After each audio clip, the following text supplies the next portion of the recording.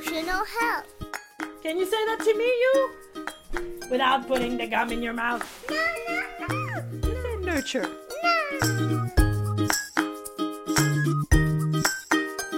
Whining is something that people do when they don't get something their way. They start to whine. It's basically getting upset and talking in this croaky voice. You just make a big deal and you whine like,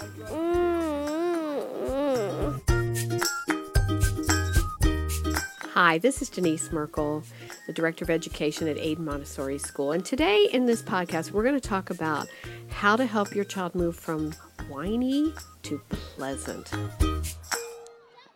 You know, when our puppy whines, we want to find out what he needs. And when our child whines, we just want it to stop. So let's explore some of these ideas. So whiny is easily noticed because it's that high-pitched, droning complaint. The words get drawn out, and it just grates on our nerves. Why did you have to make that for dinner? that's mine. Mommy, please. What whiny really is a child trying to communicate something. And it's an important something. It might be a newsflash, guess what, I need more attention. Or it might be just a symptom of the disconnection that they're feeling with their parent.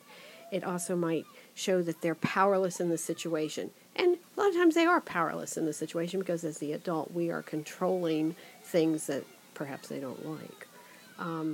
Most children don't have the internal resources and skills to manage whining, so it happens a lot. It might happen in public, which is probably the worst place for it to happen.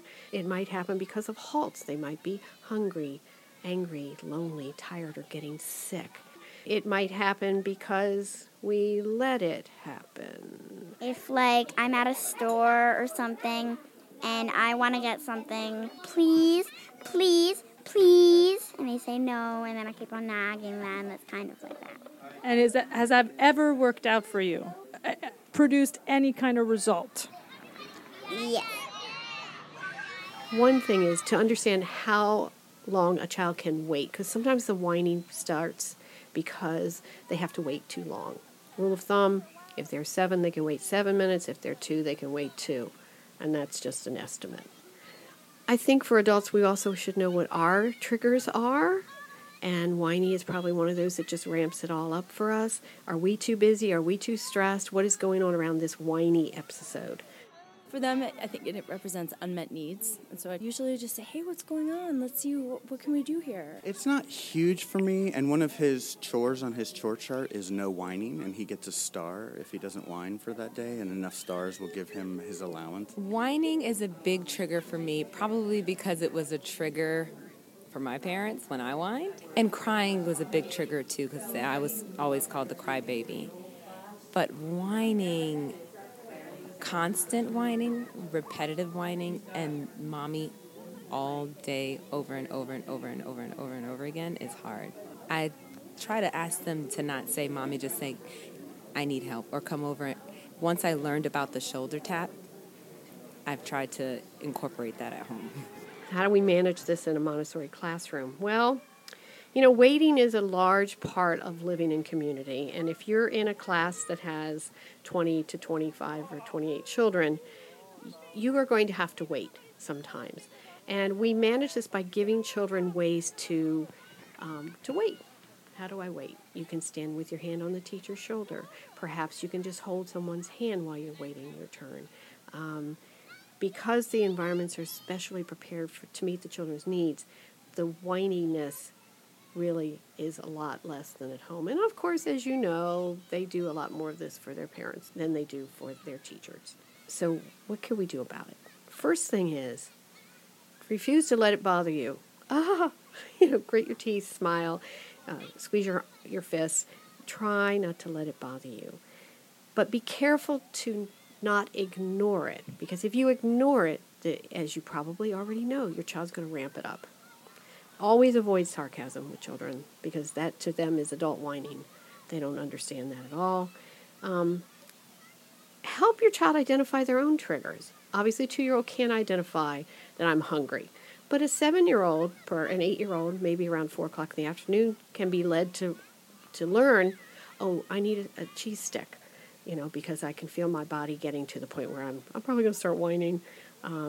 If you give a child attention in advance, chances are the whiny business will dissipate a little bit depending on temperament.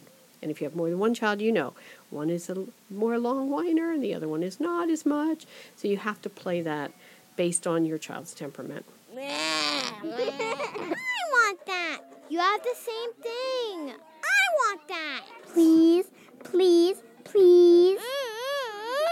As Miss Merkel explained, that whining is about powerlessness and attention seeking. So as parents, what can we do to keep our cool and manage these feelings? Hi, my name is Jessica Kwerel. I'm the school counselor at Aidan Montessori School. The first thing to do is just validate the feeling. If a child's, well, I don't want to go. Well, I don't want to go to soccer practice, or I don't want to take a nap. I see you're upset. I see you're hungry. I see you're tired. I see fill in the blank. Please use a pleasant tone. When you're ready to talk to me in a pleasant tone, I want to hear about it. Until that time, I will be fill in the blank. Over here, folding laundry, helping your brother with whatever it is. So you're not abandoning your child, you're disconnecting from the behavior. And the way we actually are speaking those words, there must be congruency. As we are asking to speak to me in a pleasant tone, you must ask for that in a pleasant tone. It can feel hard in that you are, I'm being cruel to my child, or I'm being rude to my child. That is not true. What is happening is you are setting a boundary about what expectations of communication. And this is not just for you as a parent, but as for your child in school, in society, everywhere. We do not talk to each other in that way. So it can feel uncomfortable. And a lot of this, too, is how comfortable are you with your child's discomfort? And part of the role of a parent is learning to expand that capacity. The last time that happened to me was about when I was 6, and I'm 8 now, so I can't kind of remember. So you're not at the age of whining anymore? You've passed that? Yeah. Too old for whining. Okay. You can expect these behaviors to dissipate, especially if you make this a high priority value in your family. Perhaps you're using a family charter in which one of the expectations, one of the norms are we talk to each other in a polite tone. So it's something that you can reference back to as a value in our family. The more that's being reinforced, the more hopefully the child is understanding that and learning that, the less they are to be needing to use that crutch to be able to communicate. Whining is a crutch. Whining is a sort of a low-hanging fruit way of communicating something.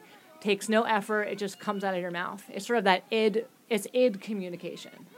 It has definitely happened that all three are whining and complaining and talking directly to me at the same time. And I've tried to clap my hands or turn off the lights so that everyone just quiets down and remind them that I can't hear everyone speaking at one time. Think of whining as a small little fire. And our job as adults, parents, educators, is to extinguish that fire, not fanning the flames. I told you not to whine. You better stop that whining right now. If you whine one more time, so you're escalating the whine. So you're escalating the experience of, I'm having a problem. So you're not indulging it. When you're indulging it and you're giving it attention, you're giving it air. We have clear, precise communication and boundaries. That's extinguishing the fire, the whine.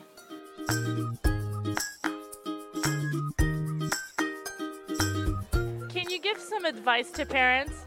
How they can be better parents? I don't know. Be nicer.